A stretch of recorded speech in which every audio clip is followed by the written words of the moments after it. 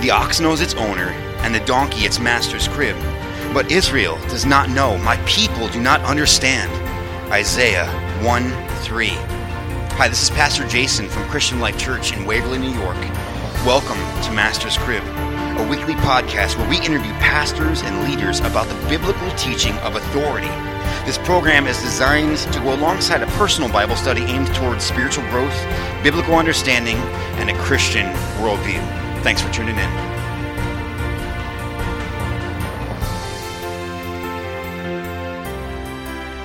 Today on episode 17, we have Pastor Tim Barton of Wall Builders.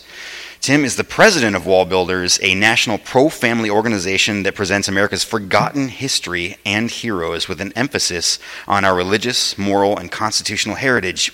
Tim's also an ordained minister, and he's worked in a variety of church staff positions, including as a youth minister, worship leader, and assistant pastor. Tim, welcome to Master's Crib. Well, thanks so much. It's good to be with you. Yeah, I'm happy to be linked up with you again after the conference that we had, this past winter. That was really an awesome time. So people are going to be excited to hear your voice again, hear your thoughts on this. Well, it's funny that was only a couple of months ago, because with all this coronavirus stuff, it feels like it could have been years ago. Time has just kind of stood still for a while. It's crazy. So that's really funny that you say that, because some of the people I've spoken to about this and what we did this year have felt like it was forever ago, and really, 5 months ago. So it's crazy the way this all goes. So a couple questions just about what's been happening with you. So kind of like a precursor. When did you get started in all this? I know you were kind of born into it with what your father was doing, but when did you kind of take the reins and start hopping in on this stuff? Well, I appreciate you asking that question, because certainly I grew up in it and all around it. But growing up, I felt like I was living in my dad's shadow, and I wanted to be independent, right? I wanted to blaze my own trail and make my own name. And so when I ended up going to college, I was going to be a business major, which I ended up getting a degree in business management, and I was pursuing athletics at the time. And so I thought, something in the athletic realm or in the business realm was where my future would hold, and that was really what I pursued. When I finished college, I had several opportunities in the business arena, the business world. Most of my friends were going that direction, and I just kind of felt like, I want to take a year and be a little more chilled and settled. My hometown church needed a youth pastor. Our youth minister had left recently, and so they asked if I'd come back. I said, I can for like a year, because then I'm going to go enter the business world and go make a lot of money, because that seems like a great thing to do at the time.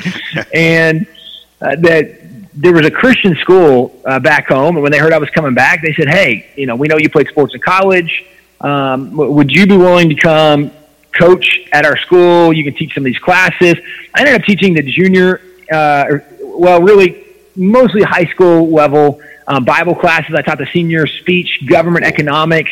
I coached a couple different sports. And I told them, I'm just going to do this, for a little bit until I move on. And like 9 years later, right, I was still on staff at a church. I was doing all these different kinds of things. I'd still working with kids at the school, still coaching. And one summer, taking my youth group to a church camp, the guy who was leading the church camp said, Tim, could you do something to talk about some of the Christian heritage of our nation? And I told him, man, I've never really done any talks on this, but I've heard thousands growing up, of my dad doing these talks. I said, I'd be happy to. And so I asked my dad, hey, what should I talk about? He gave me some thoughts and advice. And I ended up giving this talk at the summer camp, and there were lots of other churches and other ministers there. And they heard it and went, Tim, that was amazing. Would you come share at our church? And so I started getting invited to go speak at churches that summer. And I told my dad, I really love, speaking to these churches and doing this. And he said, well, would you ever want to come back and work? And you can do that full time. And for the first time in my life, it didn't seem like a terrible idea. So I knew it was God that, hey, that seems like a cool idea, because I never wanted to go that direction. And ultimately, looking back now, I see how God just gave me so many unique opportunities where I got to spend so much time in the Word, discipling, mentoring people. He really kind of allowed my heart to be blessed by being around sports and kind of filled that itch for years But about 10 years ago, I came in and started working with my dad, and it was very unique because it's kind of like if you grow up in a Christian home, you're always around Christianity, but you have to take ownership for yourself. And that's kind of how it was for me for American history. I'd always been around it. I'd heard a lot of stories. I'd never really studied in depth for myself. And so when I came in 10 years ago, I just started pouring into original documents and reading proclamations and journals and books. And it has blown me away. Wow. Things that I had heard my dad say, but I just didn't have the same level of revelation as I did when I started studying for myself. So that was 10 years ago. And it's just, I have a passion lit in me to promote truth, to present biblical truth, to show historically when we can point out people that, when we followed biblical principles, things worked really well. And when we had leaders who didn't support biblical principles, who were supporting ungodly or even evil policies, look how destructive it was for the nation. But then I can point to, but every time that there was an atrocity or an evil in the nation, I can point to the Christian leaders that God raised up, and God used, again, biblical principles to help restore America to the position of uniqueness and blessing and freedom and liberty and stability and prosperity. So it's been a really fun learning journey for me over the last now more than 10 years. Wow.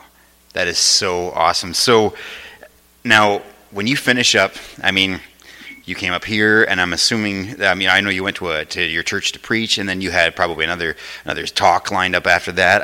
The end of the day, you get done with all this, you're done with all the speeches, you're done, you've turned off your PowerPoint finally, let that thing cool down. What are you hoping and praying was accomplished through all this? My heart is discipleship and apologetic. Okay. When we read in Scripture that we need to be ready to give a hope for the reason that is in us, at the end of the day, my goal is not America. My goal is the hearts and minds of people. And America is unique because God has used America to do more good in the world in the last couple hundred years, right, than any nation before. More money to provide missionaries, more money to provide Bibles, more money to provide humanitarian aid, effort, and relief. In America, you have more opportunity, more freedom, more stability. There's nowhere else you can raise a family where your kids have more opportunity to do and be and become all that God has for them. At the end of the day, my heart is not just America. My heart is people getting a hold of what God has for them and specifically standing on truth. Where in Scripture we read that God says, "My people die for lack of knowledge." So often we are misled by things that have been repeated enough that we assume they are true, even though they're not rooted in biblical truth or in historic fact.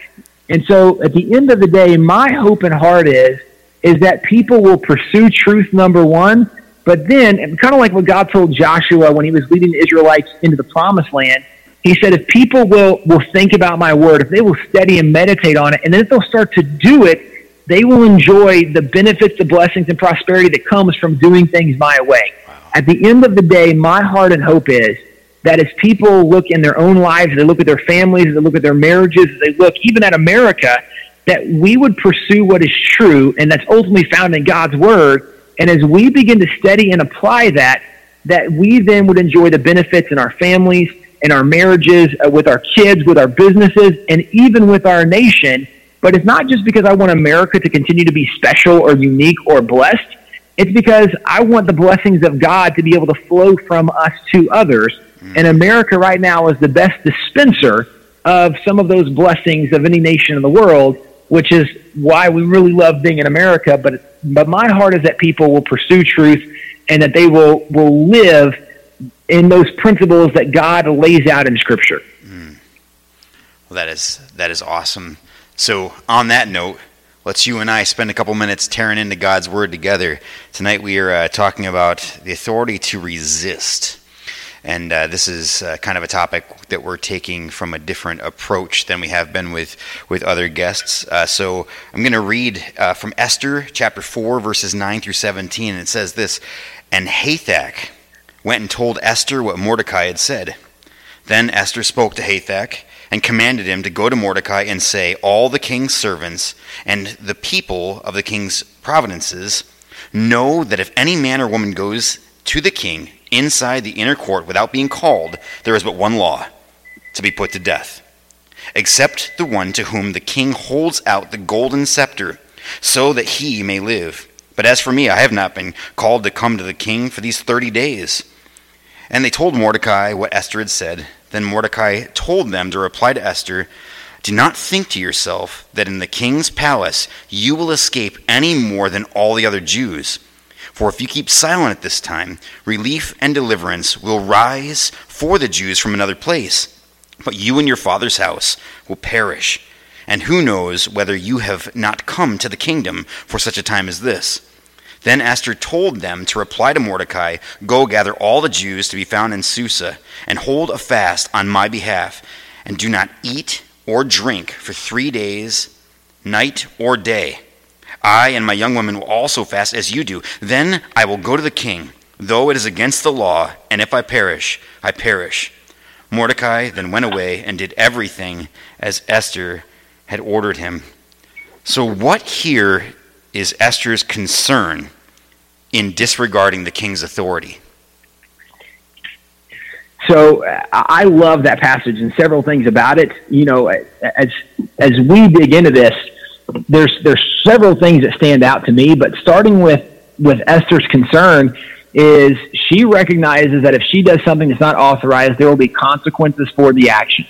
And it's possible there can be mercy, right, that maybe she won't receive the full punishment. But what's remarkable to me about Esther is that she recognized the necessity of standing up, even if it was going to cost her something. It very much is similar to the story of Daniel, right, where the king says that issues a decree, you can only pray in my name.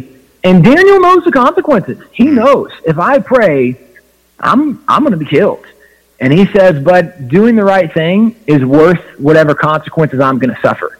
And Esther was so convinced that standing up, and this wasn't just standing up on behalf of her, because she would have been fine because nobody knew she was a Jew, but standing up on behalf of other people that were being oppressed, that other people, right? I mean, in some of these situations, we've talked about some of these shutdowns and how it's hurt people and how churches have been devastated. And you can meet if you're going to riot or protest or loot, but you can't meet if you're religious. At some point, somebody's got to stand up and say, okay, wait a second, this is wrong, and almost dare the consequences, knowing that we ultimately trust in God. And it's not that there might not be consequences. You look at all of Jesus' disciples, right? I mean, pretty much without exception, they all died martyrs' death. There was consequences for them standing up for truth. But we can't be intimidated of consequences at the sake of not standing up for what's right, and that's certainly what you see here with Esther. So is there something specific that you see in what Mordecai said to her via the messenger that made her decide that she wanted to go against the rule of the king? Like, what is the specific thing that Mordecai says here that it makes her up her mind, I guess? Well, I think you could read this a couple ways. And so, right, not to say that as we're interpreting this, I'm not going to say that this is the only interpretation. Okay. But certainly I think one of the things you can draw from this is that when Mordecai says, look, God is going to provide an answer, right? I mean, this is going to happen.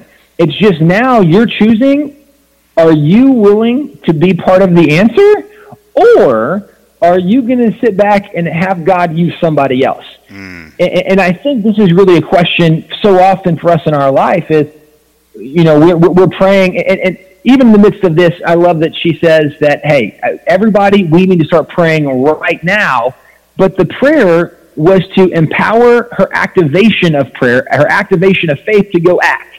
So we pray, right, so that we're asking and beseeching God to move on our behalf. We're praying so we can then go act and be empowered to go act. So prayer is a vital part of this whole process. But I love Mordecai's challenge when he points out that, look, God's going to bring an answer. God, this is going to happen. God is going to resolve this problem one way or the other.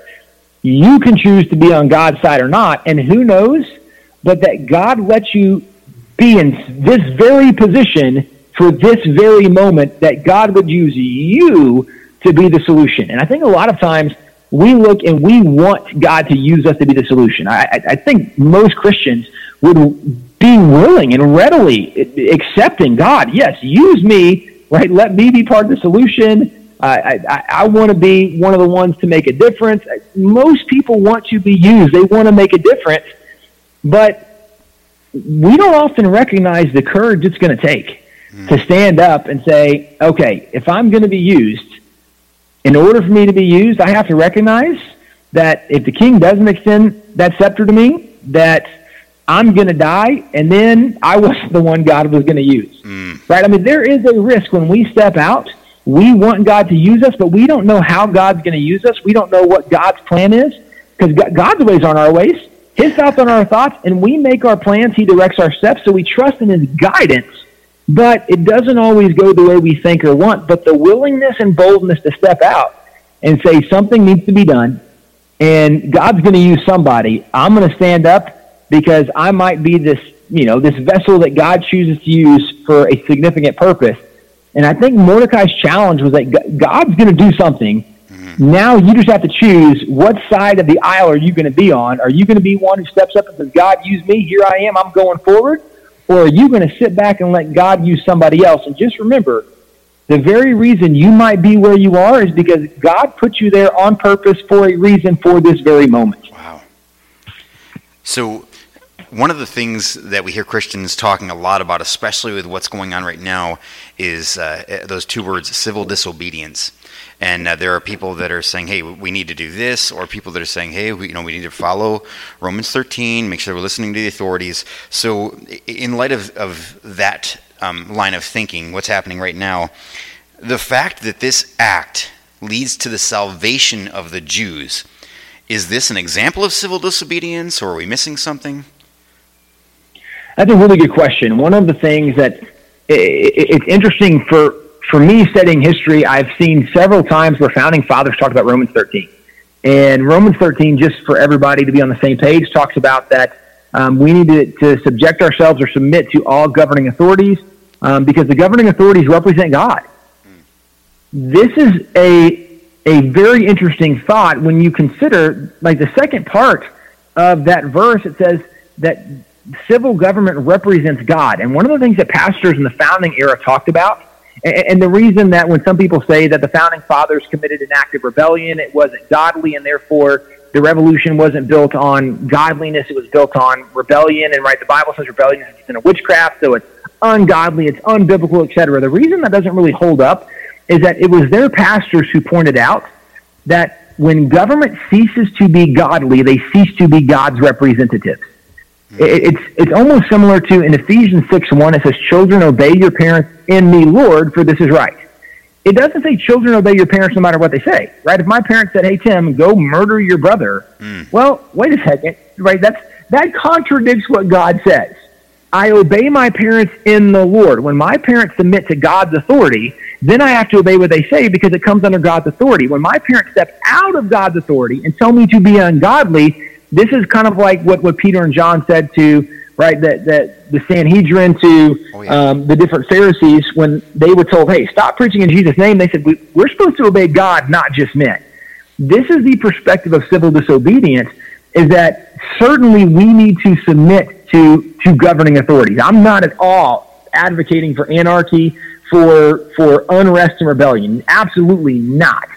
But anytime civil government says that we need to do something that the Bible does not support, in that moment right there, on that specific law and command, that's where you say, I can't do that. I'm not going to do it, because that would be wrong for me to do this. For Esther, that's what Mordecai challenged her with. Esther, it would be wrong for you to not stand up while people are going to die when you could stand up and say something. This is where the notion of civil disobedience for the sake of being rebellious, or almost like in the book of Judges, where there's a couple places at the end of the book of Judges where it says that the people were unrestrained and every man did what was right in their own eyes. If you are throwing off civil government for the point of anarchy, or in this case, right, kind of your own individual interpretation, your selfish desires and gains, that I want to do what I want to do and nobody's going to tell me what to do. Well, that's the wrong heart and that's the wrong motive. But civil disobedience in an effort to be godly, that would be totally different, because I don't know any pastor who would look at Shadrach, Meshach, and Abednego and say, oh, those guys were wrong. They should have submitted to civil authority. Well, of course not, right? When their leader says, hey, right, anytime you hear music play, you're going to bow down to this giant gold image. And they said, yeah, we only bow the knee to God, right? We're not doing that. Civil disobedience for the sake of submitting to a higher authority is always good. Anytime civil government says that we need to do something that is not biblically supported, then the most godly thing you can do is oppose that civil command. And this is what, again, early pastors in 1700s in America, even late 1600s, they were talking about this, that when government ceases to be godly, they cease to be God's representatives, because that's what Paul says in Romans 13, that you need to submit to governing authorities, for they are representatives of God. Now, I understand we can have different takes on that, because some of the leaders that Paul was talking about, they weren't godly and they beheaded Christians and they did this. That's true. But notice the reason that so many of the Christians were persecuted and killed is because they didn't stop talking about Jesus even when they were told to, which means they practiced civil disobedience and they suffered the consequences of it. One of the things that has been so special about America is that in America, our religious rights, our rights of conscience have always been politically protected, which means we don't have to suffer consequences for submitting to what we believe is God's standard in our life.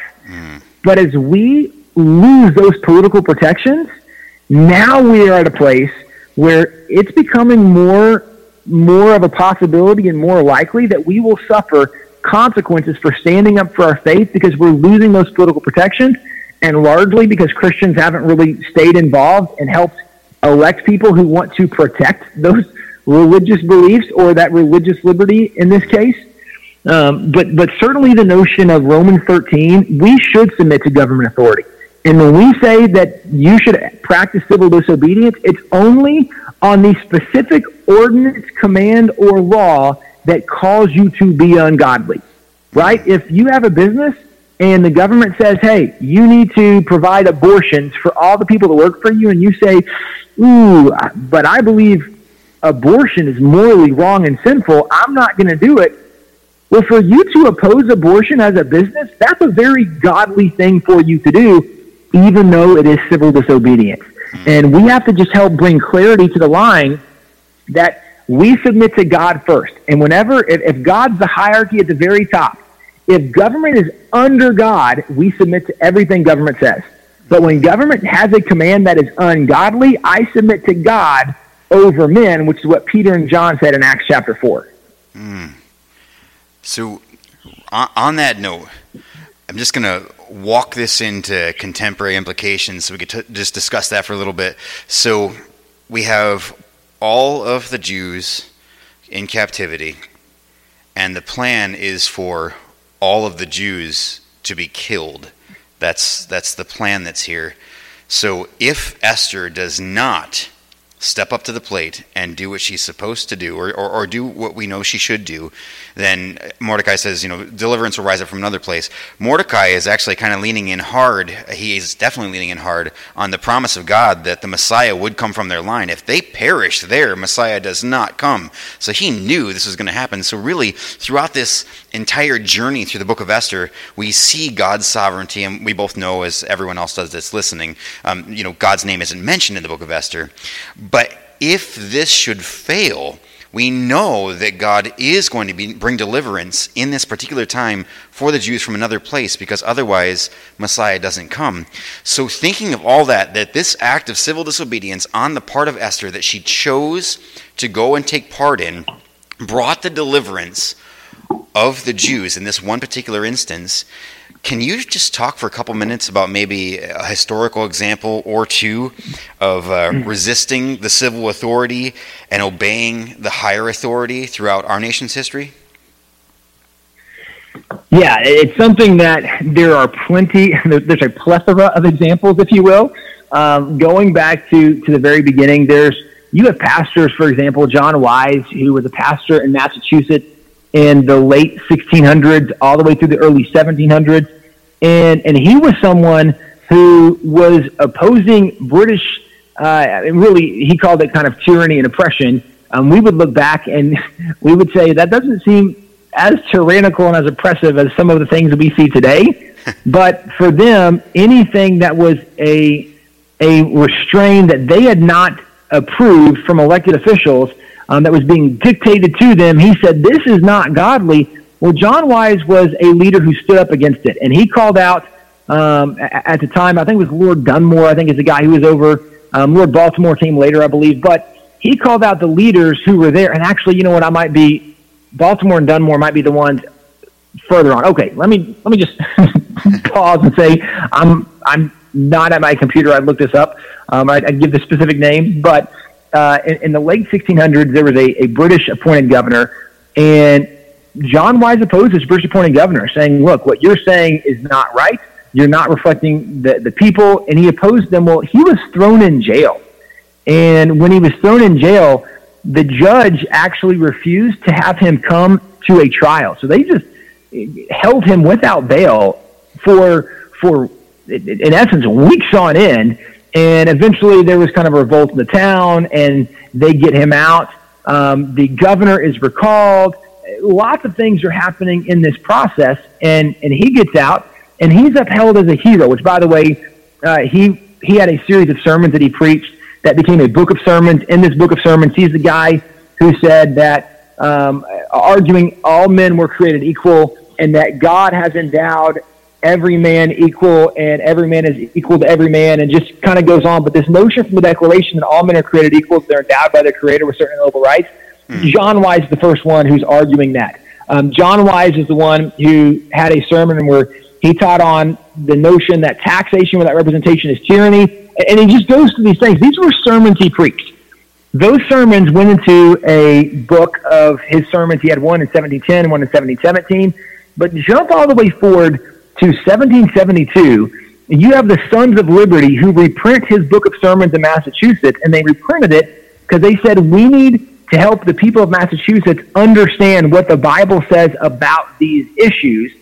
And it was John Wise's sermons, reprinted by the Sons of Liberty, distributed all over the place. Went through 2 volumes because the first volume that they printed, they had sold and given them all away, so they had to have a second volume they could sell and give more.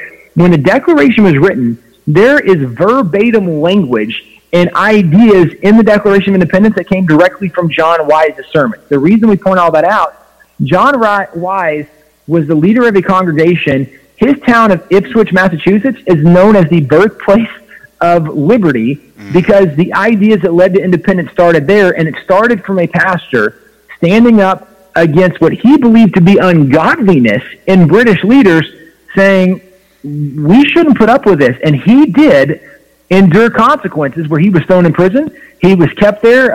They very much kind of abandoned what were believed to be God-given rights, but ultimately with the British Bill of Rights, they suspended that for him.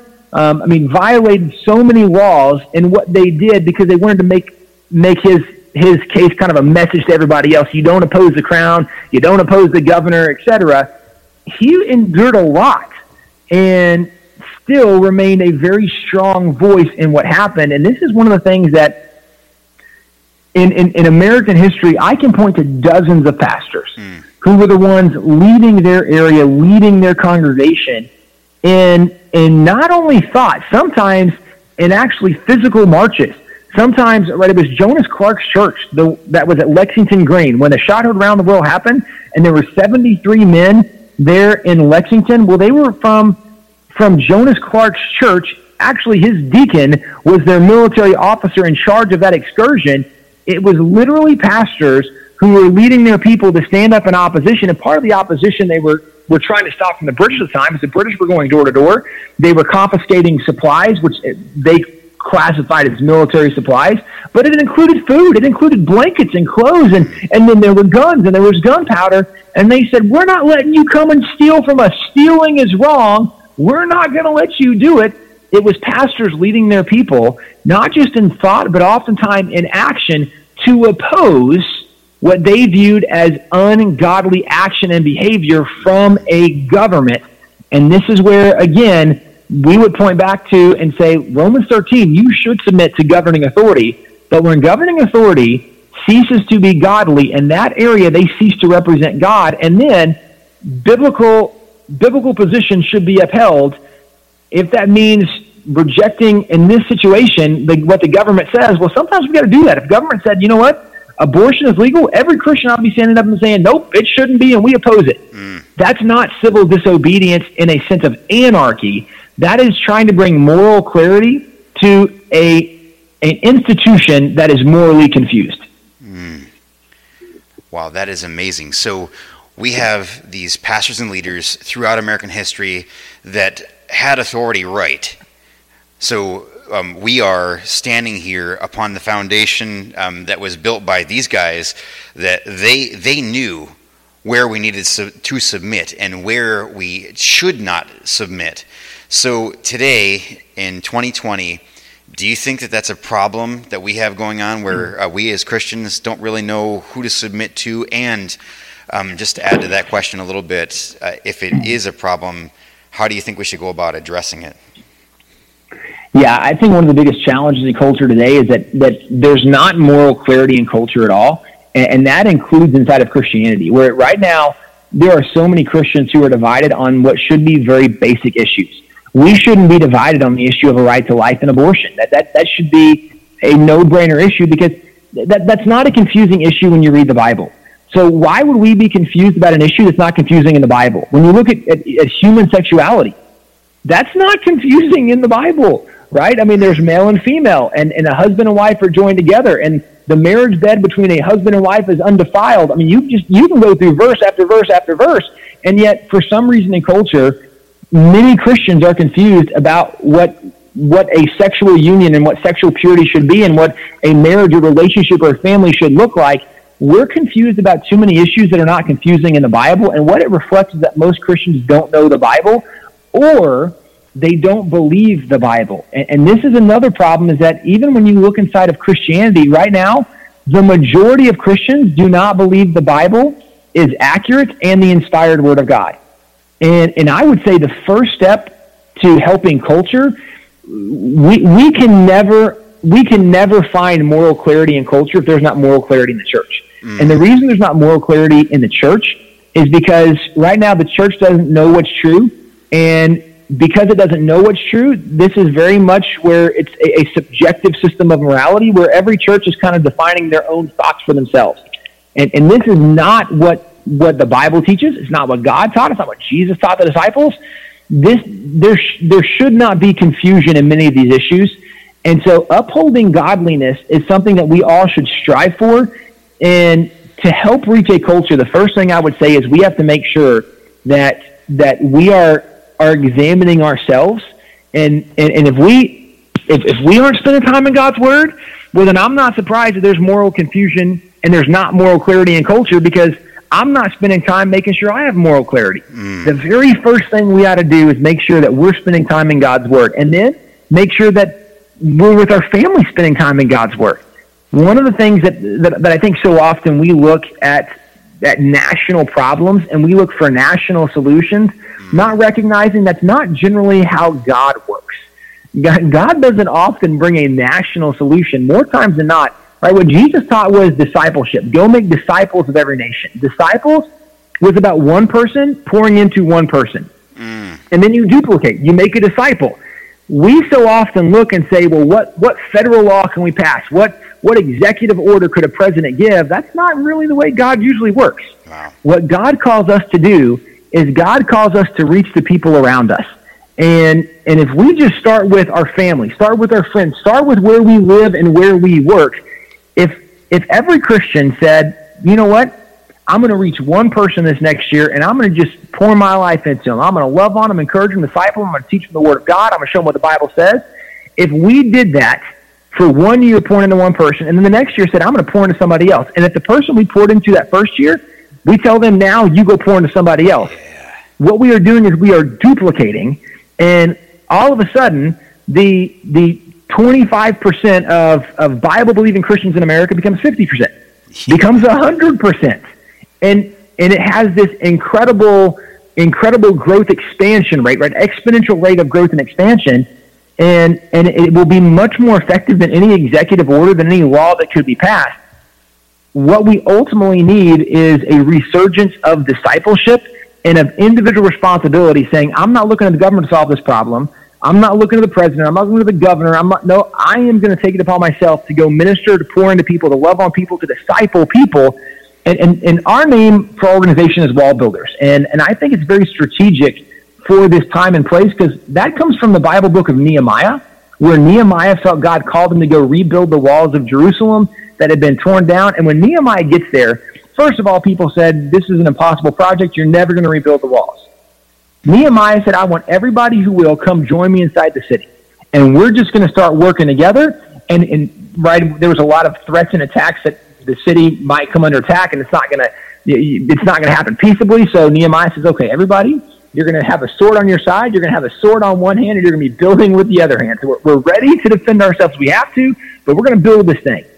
As he called people back together, one of the things you'll see is that there was a father and his daughters. There was an apothecary. There were the priests, and not, it wasn't all builders coming in. It was a very diverse group. And when they get in, he says, everybody do what you can. He told the priest, y'all can even just rebuild behind your house. You don't even have to go anywhere. Just right where you live, just build in your backyard. In 52 days, they finished the project that most people believed was impossible. Wow. And what we see is that so often we look at something and see it as overwhelming. But if everybody just rolls up their sleeves and gets involved, right, where I am in Texas, I don't need to come solve the problems in New York City. I don't need to go to Los Angeles and solve their problems. I just need to solve the problems from where I live. But if every Christian says, I'm just going to take care of my backyard, if every church said, I'm going to take care of my community, all of a sudden, every single backyard, every single community is being taken care of. And in 52 days, this nation can be restored with some biblical morality. Instead of looking for a national answer, more times than not, we just need to focus on our very backyard. And sometimes that starts with our family. That starts with our friends, our loved ones, who we work with. What difference can I make where I am? And let God use those ripples, and let those ripples go throughout the nation. And as everybody does what they can do, all of a sudden, for Nehemiah, this impossible project gets completed, and Jerusalem once again is restored to a place of honor. Wow. Tim, that is amazing. It is practical advice, and I pray that's a real encouragement to all of our listeners. And I just thank you so much. I really appreciate this conversation, appreciate your insight. And if you would, just one more time, just let the listeners know how they can find out more about you or more about Wall Builders. Absolutely. Our website is wallbuilders.com. We also have a YouTube channel. We're on Facebook and on Instagram, and you can find so much stuff from us. We have thousands of articles on our website.